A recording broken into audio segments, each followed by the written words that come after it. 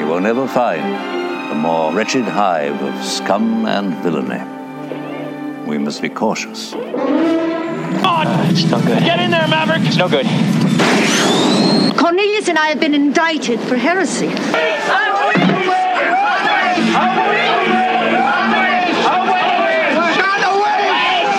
It is evil.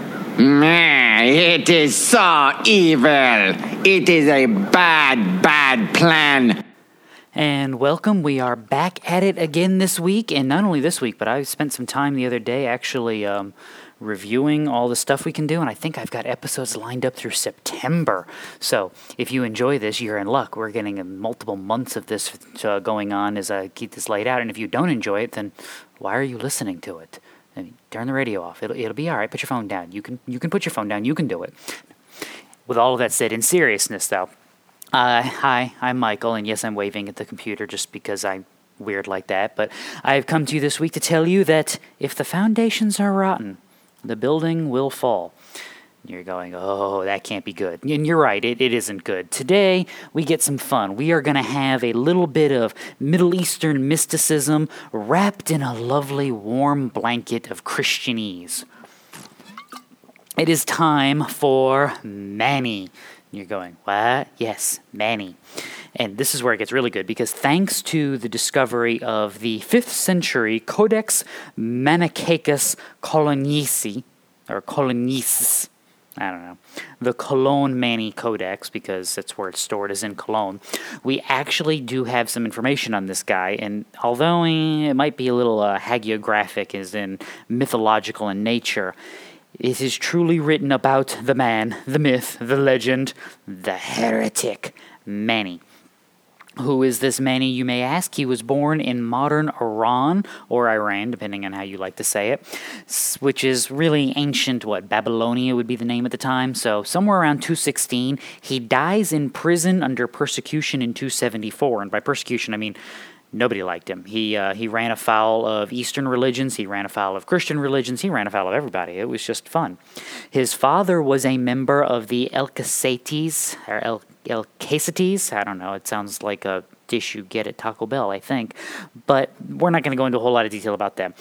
Suffice to say, the Elcacetes were an offshoot of the Ebionite heresy, which we've covered, and they were strongly condemned by our boy Hippolytus, Refutation of All Heresies, Book 9, chapters 8 through 13. But he was not alone. Eusebius and Epiphanius also condemned this group. But this is a little warning shot here, because this is not a good start if you are Mani. Being raised in a Babylonian heterodox/heretical group does not typically make for good foundations, and unfortunately, you're gonna see that. At some point, apparently, in his life, somewhere around the ages of 12 and 24, Mani received visions of angelic beings, and these visions commissioned him as a prophet of the true gospel of Jesus, and we're putting that in air quotes, obviously. Now, notice this. Always works like this, doesn't it? Nobody in these little religious sects ever gets called to be Jeremiah or John the Baptist. They're never the one to suffer for the faith. They're never the one to be the forerunner of the guy. They're always the guy. It's just always it's amazing how this always happens in just that way. And you notice that they're always called to restore the lost faith. You don't have some dude running into Wendy's, kicking in the door going, hey, I had a vision of an angel, and he told me Isaiah was absolutely right. Or, dude running down the street with a sandwich board telling you repent, the end is near. Why? Because he received a vision from heaven. And what did that vision tell him? That Paul was right about everything. It never happens that way. They never confirm the apostolic or the prophetic witness. It's always something new. Wonder why that is.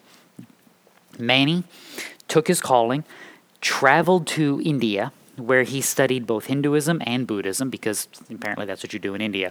And unfortunately for us, and really for him too, probably more for him than us, Mani built up this syncretistic religious system. He borrowed from Christianity. He borrowed from Buddhism. He even borrowed from Zoroastrianism. If you can say that quickly, you're doing better than I am, which is why I can't say it quickly.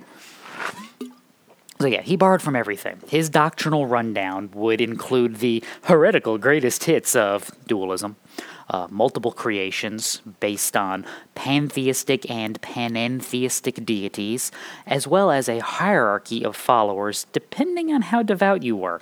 So, I mean, you could be the really, really devout ones, in which case you're the elect of Manichaeism, or you could just be a hearer, meaning you kind of like the idea, but you're not really serious about this. So you still, wallow in the muck and mire of the world. And when we say dualistic as the start here, Mani was dualistic in both heavenly and worldly sense, which is kind of a nice little double whammy there. In the heavenly sense, his dualism saw competing powers of light and dark. But in the worldly sense, the Gnostic influence elevates the spiritual over and against the physical / material as the good and the righteous. So spiritual good, physical bad, light good, dark bad. So a Manichaean salvation would actually be you figuring out how to release your light, so free your spirit from an inner prison of physical, I guess, and return to the quote-unquote Father of Lights. See, doesn't that just make awesome sense as a Christian religion? No, it doesn't. So, this is where we have our little saying, "Oh, Manichaeism, what is heretical about thee? Let me count the ways." This is our problem here. The problem with this heresy is not the difficulty in finding the horrendous teaching because it's so cleverly hidden in disguise. No. Our problem is narrowing down which awful teaching we want to tear apart first. And therefore, our goal is going to be to not lose the forest for the trees. We've done this before on heretics, and we will probably do it again. Our goal is going to seeing the overarching quote unquote big picture doctrinal problems. This allows us to streamline not just our understanding, but our corrective by grounding us in the cardinal teachings of the faith. In other words, the big ideas. If you want the small ideas, you can dig in on that on your own. You can do that research and have fun. My goal is to give you the big ideas so you can apply Christian theology rightly. So for starters, and for reasons we're going to get to shortly, Mani has the wrong definition of God. He's got a dualistic framework and a multi-creation setup. The Manichaean understanding of God from the very beginning is divergent and off to a horrendous start. Now, this is true because Manichaeism rejects the biblical understanding of God. How do they do that? Well, for starters, God is the creator, as Genesis 1:1 would make obvious. And by the way, notice this about your Bible. Scripture spends less than no time proving God. Your Bible simply assumes, and rightly assumes, that God is there and that he is doing things. Why? To do otherwise would be foolish, Psalm 14. The Bible is concerned with godly wisdom and instruction. Read the book of Proverbs, it will do you good, as opposed to the foolishness of sin.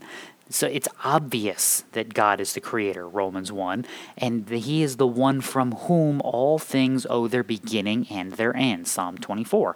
More than that, however, God is also a sustainer. This is important. He is the one to whom we owe not just the beginning of our existence, but its continuation as well. God upholds all things, Colossians 1:15 through 17, and that is a good thing, because if he did not, we'd be in big trouble. I mean, if God were to blink or sneeze or look away, we would all be lost, because he is the one who upholds. Now, the eternal immutability, which is really just a fancy theological word for unchanging. The immutability of God means that his upholding work is right and good. Why?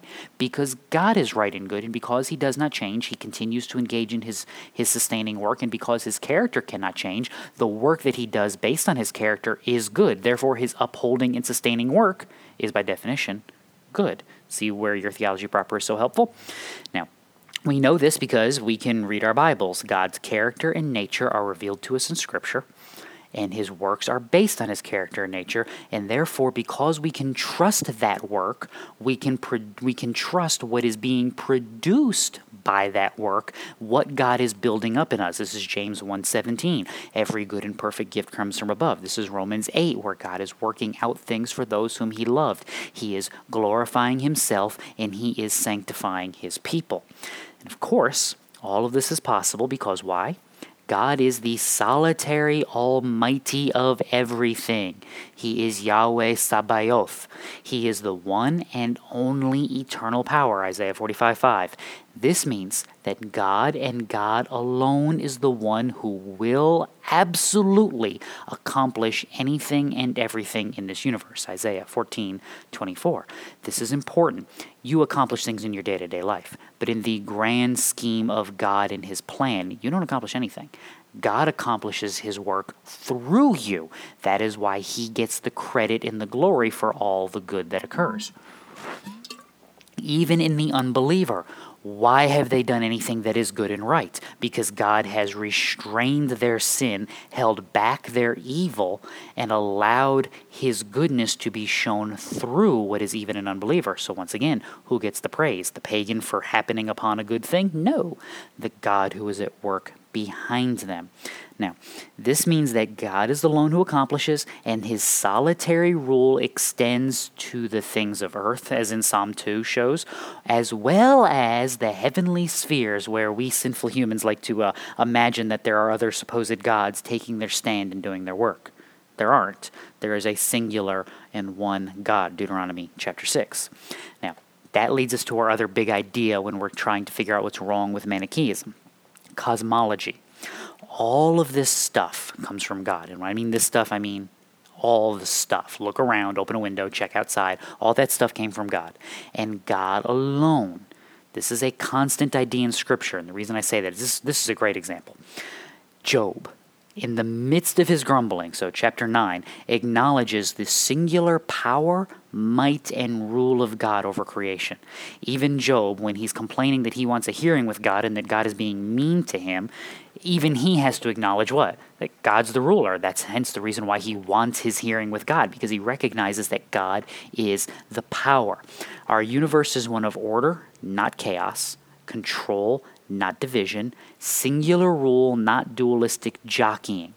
God has not failed in his creation, thus we're refuting the multi-creation view from Manichaeism, nor has he started over. This is one of my problems with the catastrophe theory of understanding the book of Genesis, that you have between Genesis 1:1 and 1:2 a catastrophic event that destroys the creation. That would mean that what God created was not good, but that it was demolished and he recreated it as good. See, that's a problem. You're already down the slope of Manichaeism. Day-age, we'll discuss at a later date, but just, keep that one in the back of your head. So God hasn't failed. He hasn't started over. And even in his judgment, see, that's Genesis 6-8, that whole flood, waters from above, waters from below, fountains of the great deep, whole destruction thing. God doesn't lose sight of his ultimate goal. See, the flood wasn't to cleanse the earth. It was to demonstrate the wrath of God against sin and the seriousness with which he takes sin.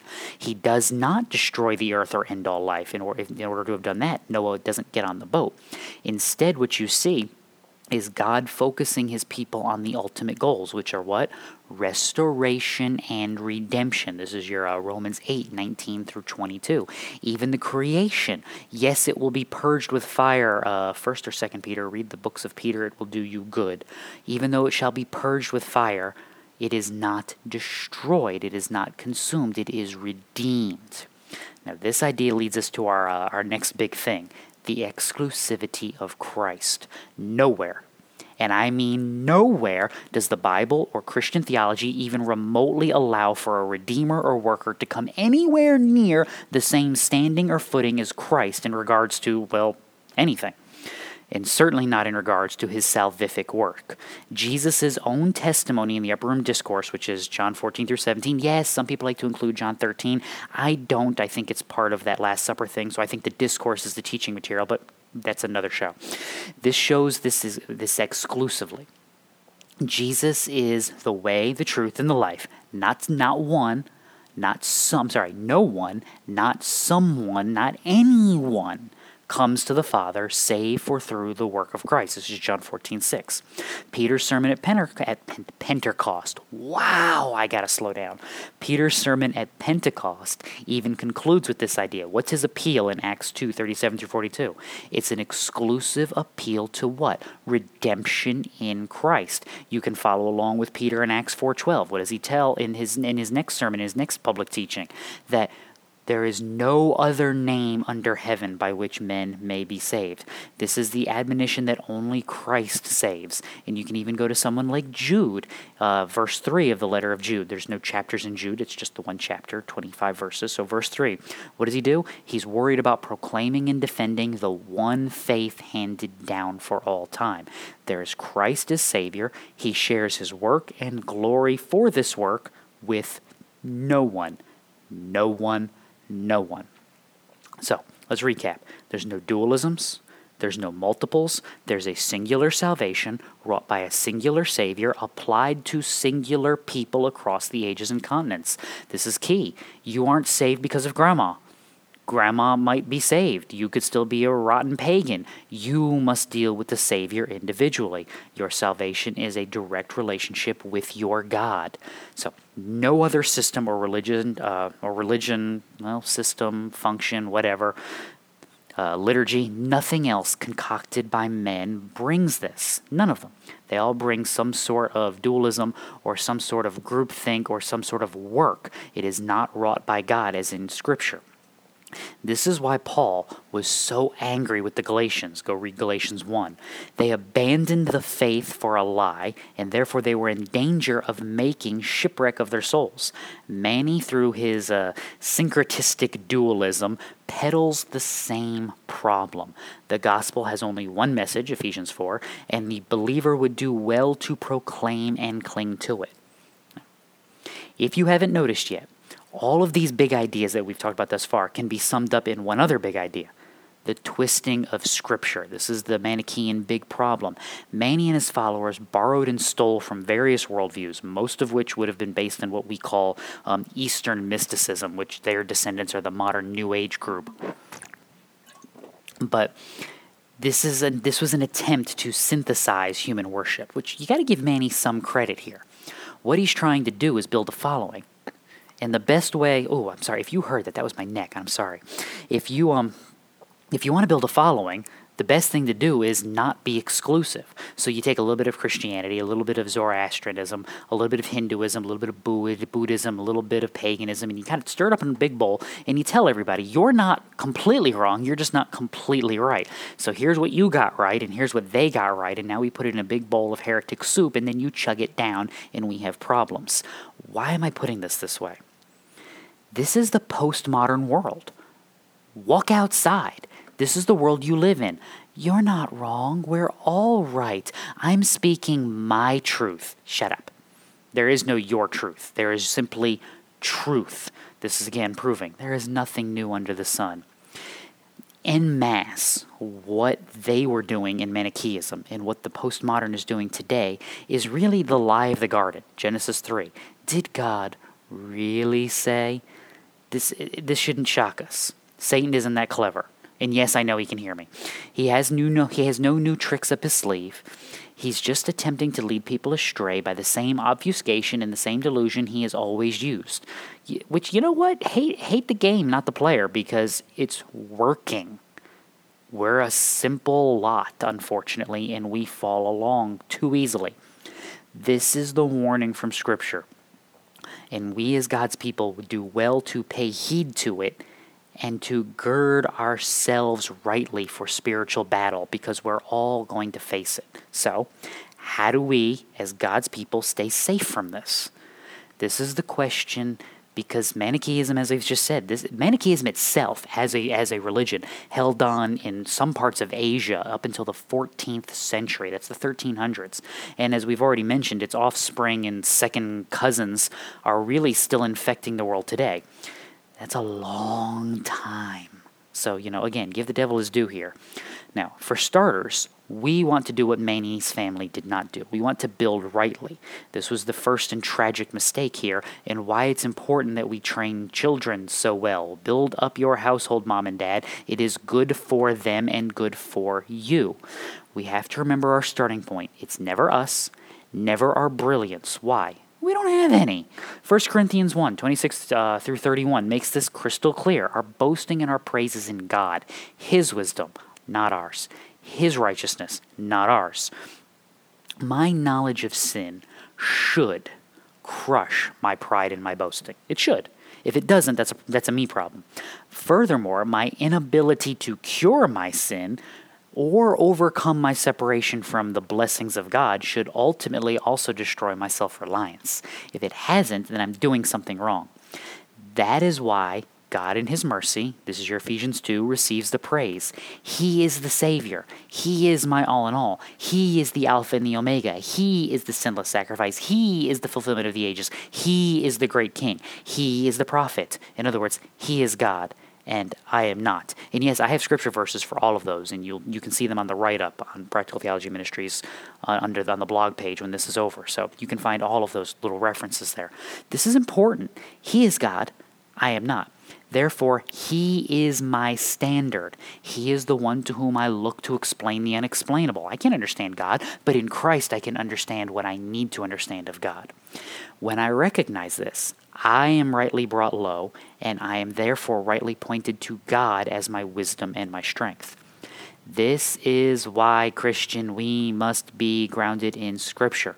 Our faith is not based in philosophy, even when we like that philosophy and her conclusions. Remember, I started there last week, but we don't end there. We want to do what? We want to deal with Scripture. Philosophy can help us. Philosophical categories and understandings can aid our walk. But ultimately, our faith is based in God as revealed in Scripture. Both his nature and his work he tells us about in his revealed word. And he has graciously provided that for us. Why? Because it is the knowledge of how we defeat the enemies. It is how we are grounded. This is your warning. This is 1 Peter 5. Satan's prowling around like a roaring lion, seeking someone to devour. What can I do? I be grounded in the word, following its precepts, following its commands, following its God. He has granted me this. I have been equipped, prepared, strengthened, guided, and comforted. Think of your funeral verse, Psalm 23. Since nobody ever says it that way, the 23rd Psalm. You know, he is our guide. He is the shepherd. He is our protector. He is our provider. He is our sustainer. He is our eternal hope. This is good. In light of that, we are called to work diligently. We must know the word and proclaim the word rightly. This is your 2 Timothy 2:15. Only then are we doing the work of a disciple. Notice what I'm saying this. This is not the work of a preacher. This is the work of a disciple to rightly handle the word. Yes, your pastor should aid in that. I seek to aid in that doing these podcasts and sermons and things on Sunday morning. But if you are unwilling to do that work in your life, I can only carry you so far. You must walk the path. See, only if you're handling the word rightly are you being a disciple, being transformed, growing in knowledge and faith. This is your Romans 12. Then, as you grow in knowledge, grow in faith, grow in service, then you are capable of doing the work that God has called us to, fulfilling our gifts, being a blessing to the body, evangelizing the lost, walking faithfully, and attaining to the salvation that Christ has reserved for us in eternity. This is how we walk in this world. No other way. This is what Manichaeism gets wrong. They're seeking another path. There isn't one. We may like the other one better, but that doesn't make it any less evil. So, Christian, read your Bible. It'll do you good. Now, I already mentioned you can do the read-up on this and get some of the scripture cross-references that I didn't read out because there's more on there than there are coming out of my mouth. PracticalTheologyMinistries.com. You can find that posted under the blogs. You can also see the player there for past episodes. You can get links to the church, which you're welcome to join us Sunday mornings, 10:30 Central Daylight Time, which is UTC-6, Calvary Baptist Church in Rockford, Illinois. We're broadcasting here the audio. I know we had some issues this past Sunday, and I apologize. The computer wanted to be funky, and we're a little light on tech support. So if you're a tech support person and you'd like to join our church and worship with us, we'd love to have you. You would save me a lot of trouble. But in the meantime, you can check all that out. You can also see some of the other articles that we've written, some of the other resources. You can read our theological journal, Calvary's Cavalry. Leave it to me to name it something so silly to say that I can't even say it. You can get all of that information there. Hopefully you will have some more stuff coming from Lou and I in the near couple of days. And as I already warned you, we're going to be doing heretics through at least September because I've already laid out who we're going to be talking about. And no, I'm not telling. You can't get it out of me, not even a little bit. So That'll be fun. Hopefully this is a blessing to you guys and you can learn a little bit of your history and a little bit of good theology as we work through. So until we meet again, read your Bible. It'll do you good. Bye.